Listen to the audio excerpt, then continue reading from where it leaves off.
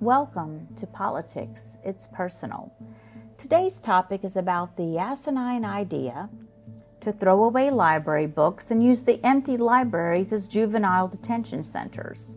Yes, folks, this is happening in a Texas district located in Independence County, which is largely a community of people of color.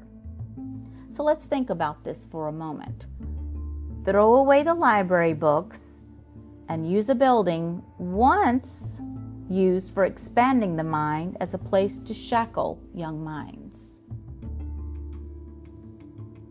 This is no better than the pre-emancipation law of making it a crime for Black people to learn to read and write, making it against the law to teach them to read and write.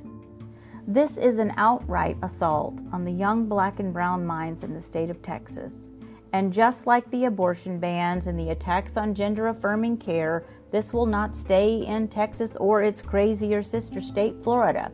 This will begin to permeate other red states as well. People, we have to get together. We have to recognize the insidiousness that is invading our country, that is seeking to destroy Black and brown people from the inside out. Since the brutal murder of George Floyd, we have been largely successful in raising awareness and making sure that police are held accountable for the brutality upon Black and brown citizens that has gone on for decades. So we have been successful in that, so now they are trying another tack, and that is the murder of the soul. The ability to hope and to dream. Without the ability to read, without the ability to know that there is a world beyond the small inner cities and rural communities, these children will be dreamless. If it had not been for the books that my mother bought a subscription to when I was a child, I would not have the love of literature that led me to become a teacher. My mother, who had a third-grade education, loved to read and was self-taught. Had my mother not invested in these books, I would not be where I am today. I learned the bulk of my vocabulary by the time I was 9 years old.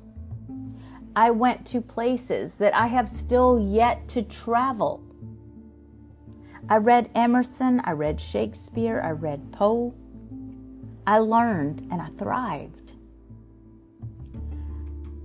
I became a teacher of literature, and for 17 years I battled this thing that we are seeing out loud today, when then it was only in the corners.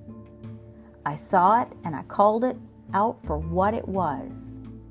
At times my fellow teachers called me crazy, paranoid. No, I was not crazy. I had foresight. I predicted this day, and it is here.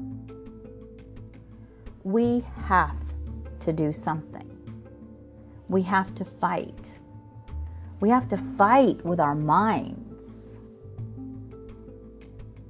The thing that terrifies the mostly white Republican Party more than anything else in this world is the brilliance of a Black or a brown mind. This is the reason that they hated Barack Obama so much. He could think and speak circles around them. They despised Langston Hughes and James Baldwin. Frederick Douglass was a shock to racists in his time, with newspaper editorials saying that there is no way that a Black man could write with such eloquence. But then they heard him speak. And they knew that yes, he can. We cannot allow these racist Republicans to rob our children of their future by destroying the truth of the past and robbing them of knowing the facts of today. We must stand together, and we must make sure that everyone knows what is going on.